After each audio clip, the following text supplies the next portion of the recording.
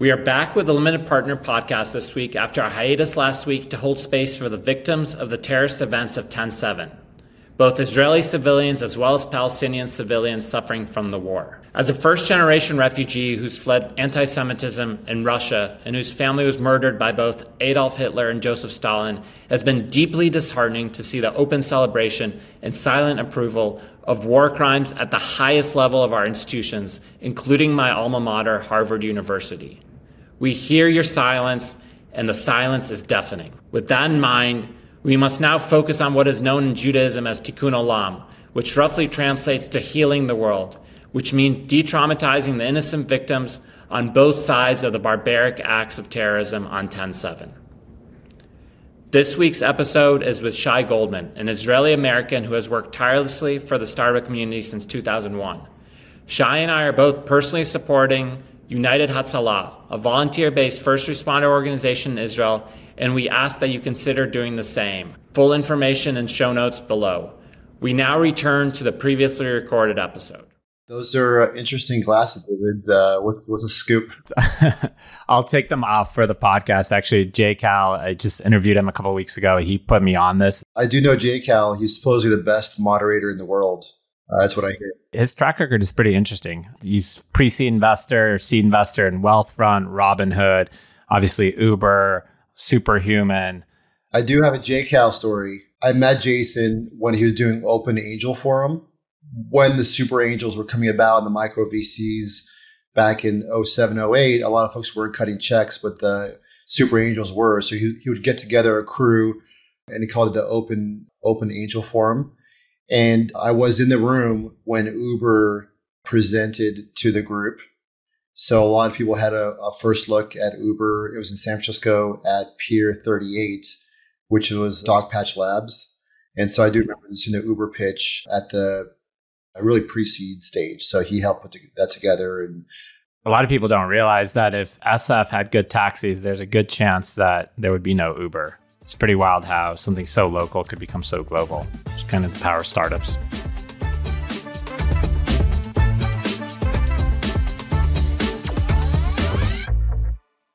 Well, Shai, thanks for coming on. You've been a super connector since 2001, so you've seen so many cycles. You were at SVB at that time, and then later 500 Startups, and today at Brex. Welcome to the Limited Partner Podcast. Well, thanks, David, for the invite and for having me. Great to be here. Great to have you on. So before we start, I did have a mutual friend ask me about the Brex campaign, the billboard campaign that famously Brex did as an early stage company. Tell me about that. When Brex went through YC, they actually pivoted from a VR startup to what is Brex today. So it went through YC, pivoted during Brex, and was ready to launch. The big campaign for Brex was really out-of-home billboard advertising. And so I believe the first employee, non-founder employee, was Michael Tannenbaum. He had worked at SoFi. SoFi had interesting campaigns around out-of-home. And so I believe it was his idea, and maybe Sam Blond as well, who was a chief revenue officer, to do an out-of-home billboard campaign. And so they bought all the inventory in San Francisco. It was very inexpensive because there's very little competition. So for around $300,000, they bought every billboard on 101 in SF, all the bus shelters, every billboard available they purchased or rented. And that was a massive launch that got them a lot of press, a lot of customers, and it was relatively inexpensive for a major launch. And the credit card for startups was really the moniker that was used at the time, and everyone still remembers that pitch. And since that time, now you see a lot of startups using out-of-home and billboards as a way to market themselves. And so Brex is really the first one to do a major campaign of that scale. So it's very effective. We still use it today for the Brex corporate. We also use it for client shoutouts. We also do free advisory services for clients who want to do major billboard campaigns. We'll do free consulting for them. Henrique, who's CEO of Brex, has said that campaign, that original campaign, generated $100 million in revenue for the business. One of the reasons I like that campaign is because, of course, every venture capitalist believes that they're impervious to biases. And that was basically a way to make Brex seem much bigger at the time. And a lot of VCs fell for it and ended up growing into this behemoth that we have with Brex today. So we'll get back to Brex, but You've had a really storied career, as I mentioned, from 2001, starting at SVB. So you've seen everything. You were in SVB in the 2000s. Tell me about that experience. I joined SVB at the nuclear winter, which is the sort of 2001, 2004 timeframe. People call it that because it was post.com, it was post 9/11, and really the Valley was severely impacted from a layoff perspective and venture activity. So I joined in 2001. SVB was the few companies that was actually hiring at that point. So I graduated from university and was fortunate enough to get a job. So I came in during this nuclear winter where there's very little venture activity. Founders really had to bootstrap. It was probably the toughest market that I've seen for founders. And so if you made it through the 2001, 2005 timeframe, you came out of it in 2006 in a really good spot because you bootstrapped the business, you've gotten to revenue, you weren't well funded and just burning a lot of VC money. So it was actually an interesting time to build pretty large companies. You've been through 2001, 2008, now the 2022 downturn. How do you compare those three? 2001 was really the hardest from a founder VC perspective. 2008 was pretty short-lived in the sense of there's a lot of tailwinds with AWS and cloud computing, which was new and really lowered the cost for founders. There's Facebook apps.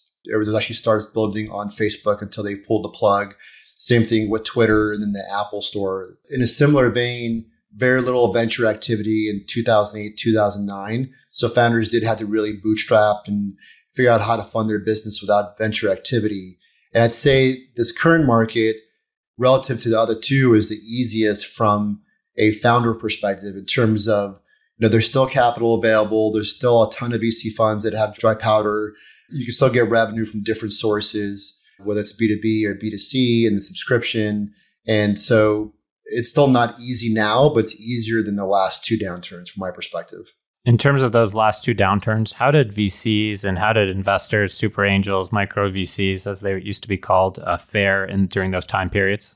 Yeah, so 2001 to 2005 or so, a lot of VC firms imploded. They had raised massive funds leading up to 99, 2000, the dot-com, Y2K era.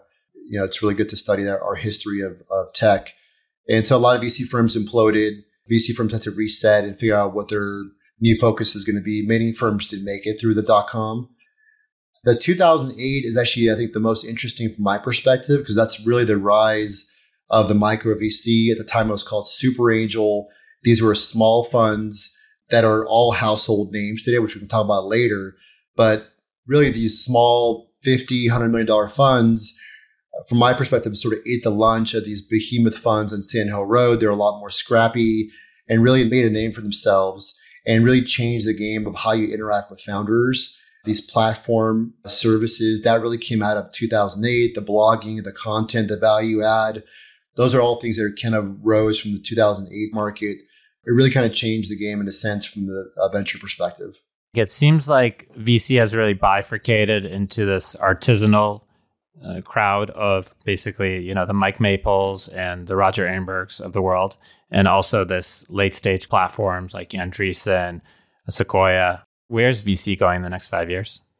Yeah, so it's sort of barbell. I think that's kind of a continuation of what we saw the last 5 or 6 years. It's either small funds or super large funds and not much in the middle. So it's kind of these sub $200 million type funds or $1 billion plus vehicles.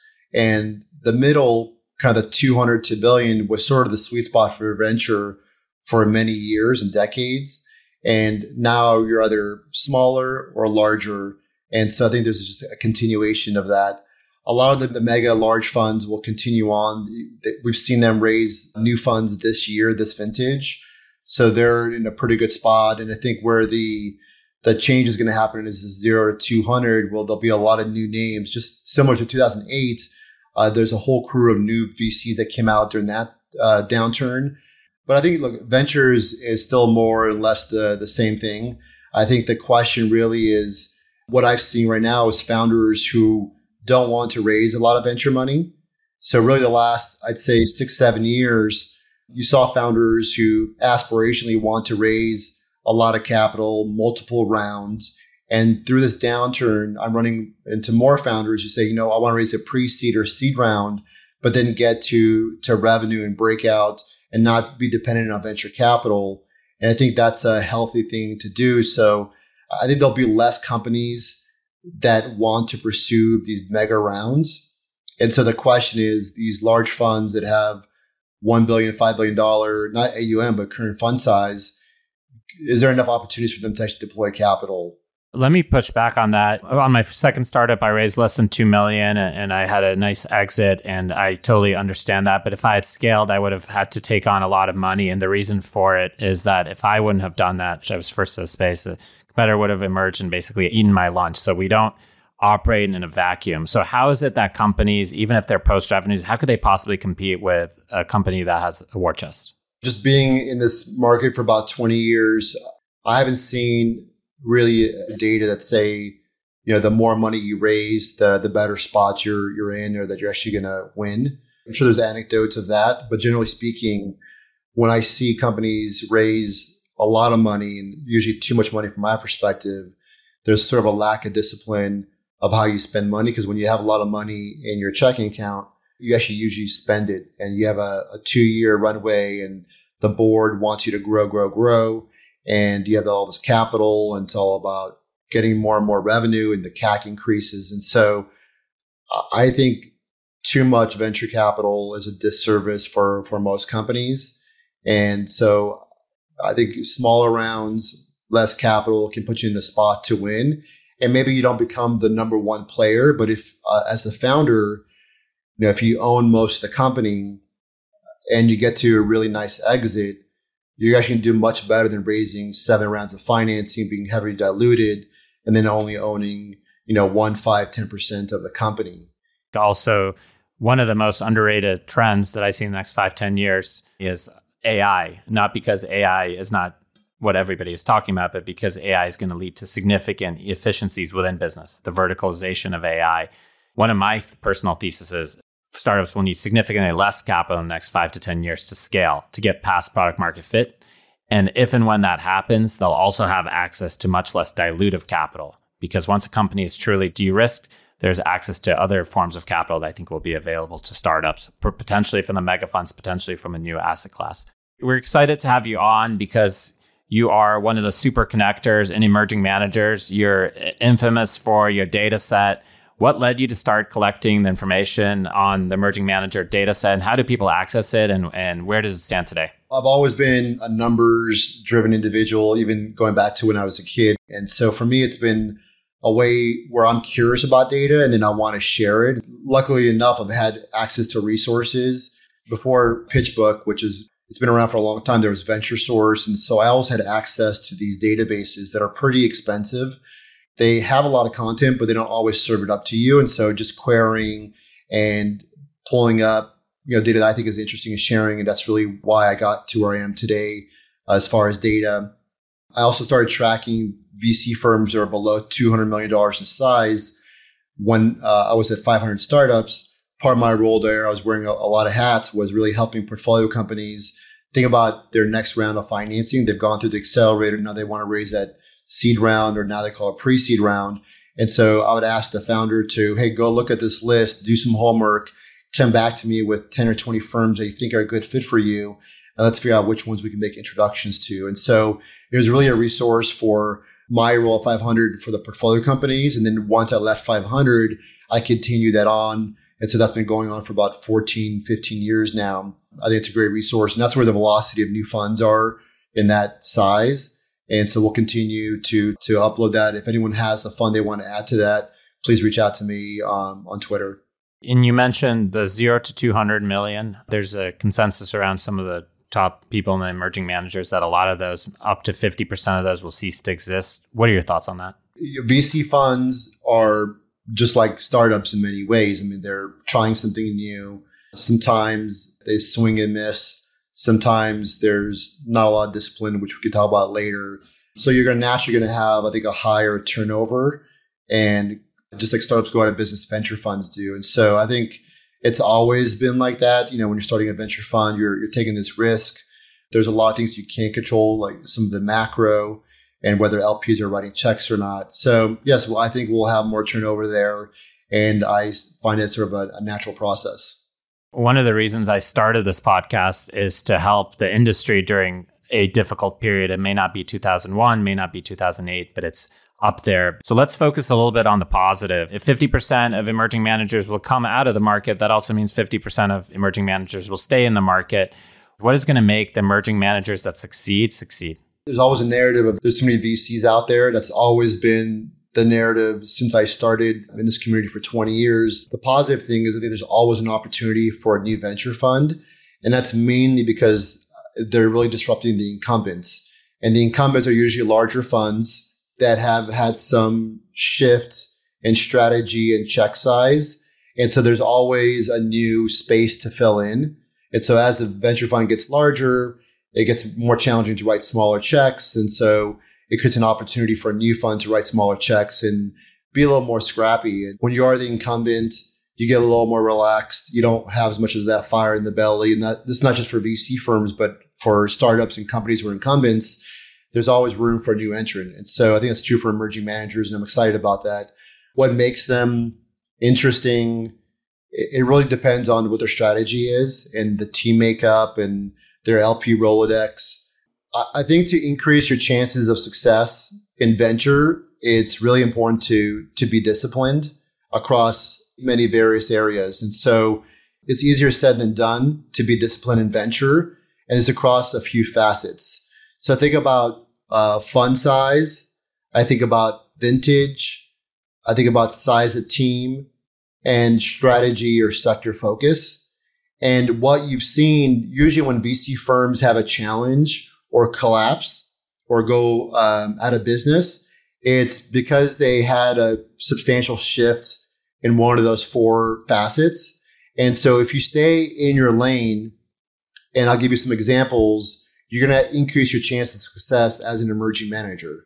So if you look at some of the firms out there, Founder Collective, IA Ventures, USV, K9, Pivot North, those are firms that consistently have a similar strategy. And so they might have increased their fund sizes a little bit, but not drastically. The team hasn't changed that much as far as number of investors. The sector or strategy hasn't shifted, and they're not raising funds back-to-back years. And so what we saw the last 3 or 4 years is really a lack of discipline. And I'll give you some example. One is around vintage. You're supposed to be deploying a fund in usually 3 or 4 years. And that's, if you stay disciplined, you sort of stay in that cycle. And over the last couple of years, we saw people raise funds every year. That's unnatural and lack of discipline. I think the biggest one is really chasing subsectors that are hot. And the firms that I mentioned, they know the lane that they're in and what they're focusing on. And then there's like team size, right? I think it's hard to generate 3x DPI in 10 years when your fund sizes get much larger and you have more GPs and you're managing more people. And so there's a question of like, does venture scale? If that's your goal of 3x DPI in 10 years, it's hard to do that when you're a larger fund. If you're an emerging manager, my advice would be stay consistent and disciplined around vintage, fund size, team, sector, and you'll be in a better spot. Doesn't mean you're going to win or you're going to make it through the other side, but I think it's going to make you in a much better spot to win. Hey, we'll continue our interview in a moment after a word from our sponsors. The Limited Partner Podcast is proudly sponsored by AngelList. If you're a founder or investor, you'll know AngelList builds software that powers the startup economy. AngelList has recently rolled out a suite of new software products for venture capital and private equity that are truly game-changing. They digitize and automate all the manual processes that you struggle with in traditional fundraising and operating workflows, while providing real-time insights for funds at any stage, connecting seamlessly with any back-office provider. If you're in private markets, you'll love AngelList's new suite of software products. And for private companies, thousands of startups from $4 million to $4 billion in valuation have switched to AngelList for cap table management. It's a modern, intelligent equity management platform that offers equity issuance, employee stock management, 409A valuations, and more. I've been a happy investor in AngelList for many years, and I'm so excited to have them as a presenting sponsor. So if you're ready to level up your startup or fund with AngelList, visit www.angellist.com/TLP. That's AngelList/TLP to get started. Back to the show. Couple things to unpack there. I was watching our sister podcast, Eric Tornberg's Turpentine VC interview on Mike Maples, and he was actually talking about Roger Ehrenberg. And one of the things that he talked about is Roger Ehrenberg's discipline in investing in software like business models and winner take most economics. I think one of the difficult things about discipline is similar to a diet. It's simple, but not easy. And it's not in a vacuum, as you mentioned. Today, it's AI. 2 years ago, it was crypto. 3 years ago, it was AR, VR. It's very difficult to stay disciplined in the face of financial temptation. And I think that's what makes the greats great, their ability to be confident in their strategy enough to stay disciplined. And part of the things that is implicit in their discipline is their conviction in their own strategy. The deeper the conviction, the deeper the discipline.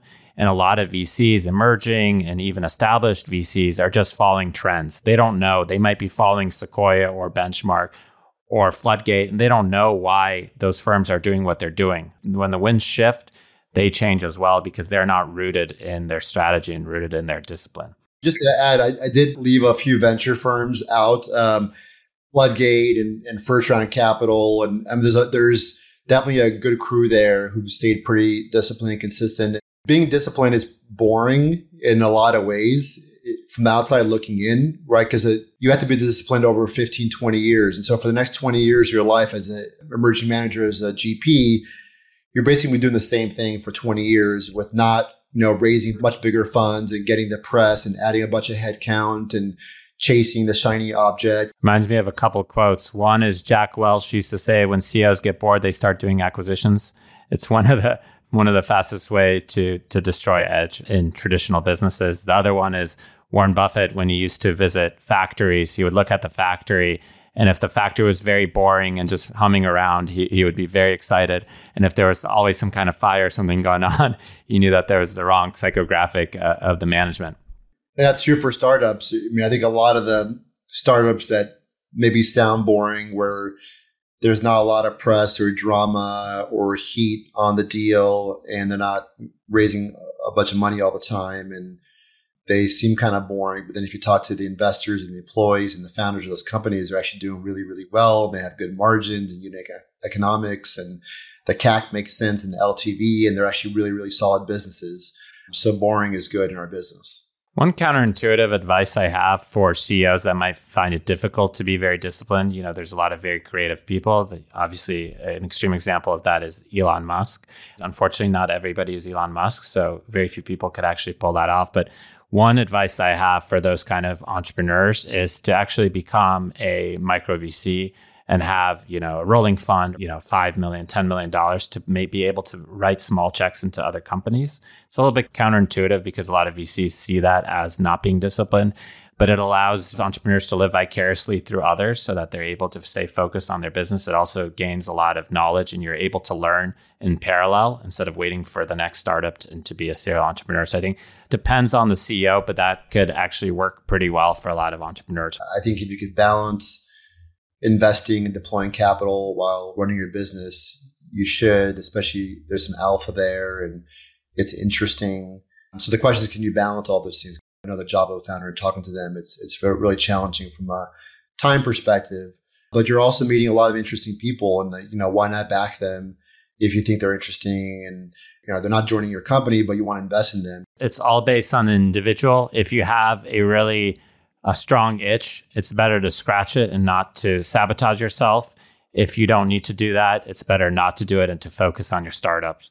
In terms of the current landscape, you mentioned the 3x DPI, which I think is a good benchmark for a successful fund. What do you see among funds that are able to achieve a 3x DPI? Being a VC is easy, but making money and making good money for your LPs is extremely hard. And so I think a lot of folks are in the camp of deploying capital, and that's not the game of venture. It's really returning a lot of capital to your LPs. And so one is, I think a lot of people have the wrong lens, and it's not about deploying capital and sitting on boards. Is how do you actually make money? And the 10 years is important because, a lot of these funds now are 16, 18 years, and they're doing multiple extensions. And so there is this 10-year framework that, LPs and GPs have agreed to, and not too many people can do that in that set parameter of 10 years and 3x DPI. But I think a lot of it's around the discipline that I mentioned earlier is important. And then there's certainly the conversation around ownership. I think it is important to have meaningful ownership in companies. If you want to consistently deliver 3x funds, can you do 3 funds of 3x DPI? Not too many folks have pulled that off. You can get not lucky, but you can have 1% ownership in a company, and it's a major home run, and you have a 3x DPI, and maybe it's a Coinbase or Uber or DoorDash or Airbnb, but can you do that consecutively in 3 funds? I think it's hard to do when you have low ownership. And so ownership is still really critical. If you talk to a lot of VCs who have DPI, they'll tell you that ownership is critical. Now, there's another side of the camp that says, you can generate, DPI with not having substantial ownership. But I'm in the camp of you need to have 10, 15, 20% in order to be consistent in this business. But there are always outliers, and you could get a 3x fund without having that. One of the most interesting guests that we had was David Clark from VenCap. He analyzed their returns at VenCap from 1986 to 2017. I believe that was the time frame. Over 250 funds, over 11,000 positions. And one of the things that they found is that of all the 3X funds, 90% of them have had a fund returner. So the path to a 3X or higher in 90% of cases has been to have a fund returner. Now, I would preface that as well. They don't do pre-seed and seed, so the rules of the game are a little bit different. We may have a debate on that. There are, as you said, 2 camps, 2 very intelligent camps on this very topic. I have a personal preference that I will not state here. We'll leave it to the debate. Another interview that we had was with Abe Othman, and one of the things that he found out was how important it is to get enough of a distribution of returns in order to get closer to the mean. The mean in venture is roughly 50% IRR. The median is roughly 10%. So if you're not indexing the mean, as Abe Othman would say, as Jamie Rowe would say, sampling the mean, you're very likely to get the median. And the dispersion in venture capital is more greater than any other asset class. I totally agree. This is all about grand slams and outliers, the business that we're in. A couple comments on that, though. The top company that drives the 3X does not look like a super top company, generally speaking, at the pre-seed round. And so I guess some anecdotes of being in the Valley when these companies were established, Uber, even up to the Series B, there's still questions of whether that's a real business or not. There are ways to get into that deal, and a lot of firms passed on the A and B round of Uber. Uber was also available on AngelList. Anyone on AngelList was able to invest in Uber. Was that through Naval Syndicate? I think it was before syndicates existed. It was just a deal on AngelList. And Menlo was involved in the Series A. Similarly, if you look at Airbnb, I remember when they went through YC and Sequoia invested in them. And it was called Airbed and Breakfast. And people were like, what the hell is Sequoia doing? This is a couch surfing startup. Couch surfing was actually a startup as well. It was a thing that people did around the world. And so there's a lot of stories like that. It was not going to be clear that they're going to be amazing companies, at least for the outsiders. Maybe obviously the founders thought so, and maybe the initial investor. But you're taking a risk. And really the thing with the grand slams are usually ones that are not obvious and are usually contrarian bets. Seems that there's a special factor to the founders' ability to be different and ability to be non-conventional.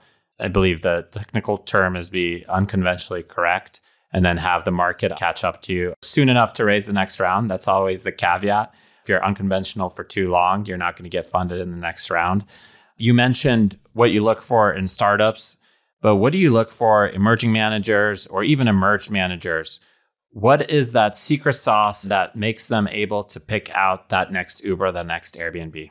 I think it's usually ones that we talked about this earlier, is one where you're not chasing the trends. Like you have a point of view, and the point of view usually varies from others in the market. You have some unique insight, or maybe you're chasing quote boring subsectors. To me, what stands out with a GP and emerging managers, do you have a unique lens or unique network or just a unique perspective, or you're just an individual that gets into really interesting deals? And someone like Samil at Haystack, you come from like unconventional backgrounds, you have maybe some venture operating experience. I also look about the background of the GP, how hungry and scrappy they are. And I don't think there is a natural path to venture that makes you really successful. If you look at some of the biggest names who've driven DPI to LPs, they're usually individuals who are somewhat outsiders. They didn't work at a major fund, didn't have a successful exit. There are people who really were scrappy to get into build fund one, had something, a unique angle.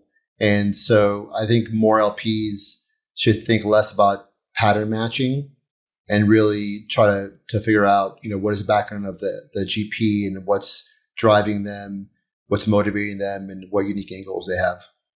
Speaking of the background, unique angles, one of the things that really has me scratching my head is that it seems like a lot of the Hall of Fame of early stage is littered with generalist investors, not specialists. You would think that somebody that's close to the ground, maybe an engineer, maybe a data scientist, or somebody that's really focused on specific space will be the first one to that alpha. Why do you think that the generalists are able to capture so much of the early stage home runs? This camp of generalists versus specialists, I think you can make money in either camp. And so I don't agree with the dogmatic perspective where you either have to be a generalist or a sector specialist. And that's true for, again, going back to the GP's background. I don't think you need to be an operator or a founder or a GP somewhere else. You can make money in many different ways in venture. And I don't think there's a clear path to 3x DPI. And I see examples in both camps where you can make a lot of money. And so I think with the generalist, it's more around, do you have the EQ to capture really the best founders who are diligencing the GP? Why do you get an allocation? Why does the founder believe in you? And a lot of times it's the founder picking the GP. And so I think the EQ, intelligence, and unique perspective, this is a service business. At the end of the day, I know the limelight, generally speaking, is on the venture community, but venture is a service business. If you're a GP and you have that mindset, which I don't think majority have this lens of being in the service business, really you're serving the founder and the LP, and you're doing all you can to be scrappy to find founders and help them and not be an asshole and that sort of thing. It sounds like we need to study grit and hard work and create a metric for that in GPs, not only founders. Moving on to the LP community. So we've seen a lot of shifts. I've seen data that less than a fourth or a fifth of funding is going into emerging managers today. We're in Q4 2023. What do you see on the battlegrounds of GP fundraising in the LP community? A lot of people scratch their head of why LPs aren't leaning into emerging managers. Because if you look at the data shows you there's alpha with emerging managers, fund 1, 2, and 3, usually sub $200 million in size. The data indicates there's alpha there. Although I do appreciate the seat that the LPs are in. If you want to diligence and really understand all the emerging managers, you have to meet all emerging managers. And that's tough to do when you're only deploying, $1 $5 million checks and your checkbook is $200, $300 million. And so you can't meet every emerging manager out there. And so I think the challenging part of an LP when you're dealing with the space is how do you meet everyone? And it's really hard to do unless you're only focusing on emerging managers. And there are some LPs that do focus and do well here, some of the fund of funds. And so I think if you're an LP, it makes sense to have someone on the team who is only focused on emerging managers, because the time it takes to understand who is networked in, who is really going to drive alpha of the 400 or 500, who are the 4 or 5 interesting names. It's hard to do that part-time while also deploying capital into established VCs, established private equity firms, maybe hedge funds. If you're investing in the broader private equity bucket, it's really a time issue. And so I think that's the biggest issue of why there isn't a lot of capital from LPs to emerging managers is the time allocation that's needed to really diagnose what's interesting. in addition to that, you sort of saw the last couple of years, just like GPs and a lot of founders were overextended in terms of capital raised, either as a fund or as a startup. LPs fell into the same camp where LPs were overextended and made too many investments and now need to say, hey, you know what? Let's stop, take a breather.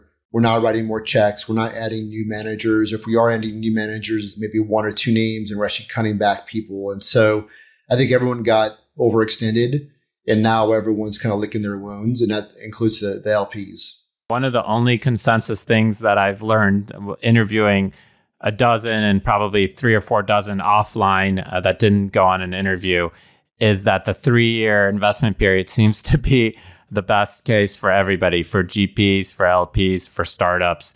And deploying heavily has a significantly increased risk to the fund and the franchise without any incremental real benefit.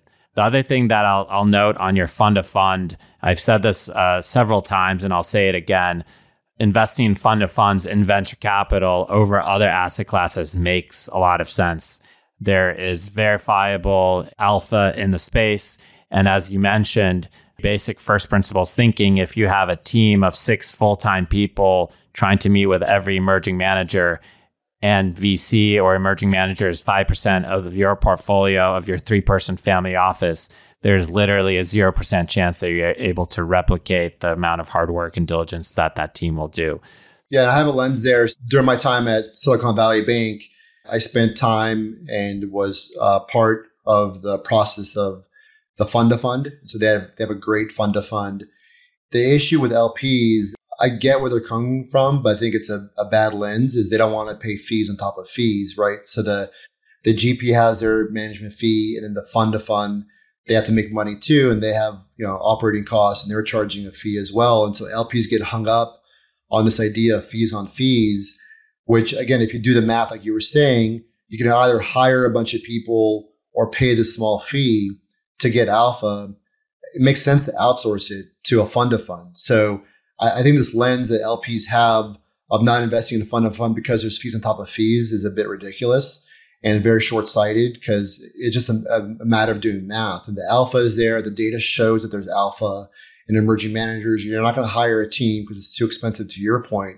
And so then you start kind of doing it on your own. You're kind of doing a half-assed job. In terms of the fees, I'll go out there. Hopefully I don't get shot next week, but the fee structure for fund of funds seems to be roughly around 5% carry up to 2.5x and roughly 10% carry after that, some with catch-up, some with not. To your point, it's very reasonable. It's out of the entire amount. And the management fees tend to be very little. So you are paying in many ways for performance. So I'm a big fan of the product. I actually invest personally in both. Of course, I invest in 10x, but I also I tried to find alpha where I could get allocation to like the very, very top. And I also sometimes invest the fund of fund as well. So I do the combination of that because I do want to get the mean, but I also want to get the outperformance. We'll see if I get the outperformance. I'm in year 8, so I don't yet know. If you're a limited partner and you're exploring emerging managers and you really want to think about that, I'm happy to connect with you one-on-one.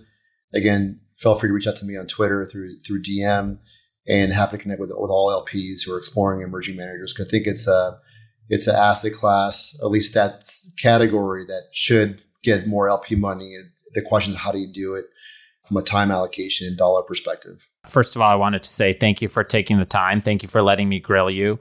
I'm asked tough questions because I think a lot of people want to know, and I believe that transparency over the long term will be very good for the industry. Maybe there's short-term inefficiencies that somebody could capitalize on, but if we are deploying more money into emerging managers, into startups, I think it aligns with everything on the highest level, even as a public policy. In terms of, for you, what would you like our listeners to know about you, Shai, and about Brex, and anything else you'd like to share? Going back to Twitter, it's been a great medium to meet a lot of individuals. So always have to be a resource to founders and GPs and LPs. In terms of Brex, our focus is fast-growing startups all the way to public companies. And so I'm focusing on working with founders at inception as soon as they incorporate and are looking for a checking account and kind of the credit cards. That's where we insert ourselves into the relationships. So happy to connect with founders who are at the earliest time in their process, even before incorporation. Happy to be a resource for all folks. We'll also link the emerging manager link below that Shai keeps up. As far as I know, it's the most up-to-date public database out there. If anybody has more, please send them my way as well. One thing I'll say about Shai is I actually don't know when we met. I think it's 2009 or 2010. I know it's one of those 2 years. We've known each other for 14 years, but you are one of the true super connectors. You put your money where your mouth is in terms of your career. You've been building communities for, I assume, since the early 2000s before I ever met you. So really appreciate you being such a resource for the community, such a resource for startups, GPs, LPs. David, I appreciate the comments and appreciate you also having me on the podcast today. Thanks for listening to Limited Partner Podcast. If you like this conversation, please like, subscribe, and review on YouTube, Spotify, or Apple. Thank you for your support.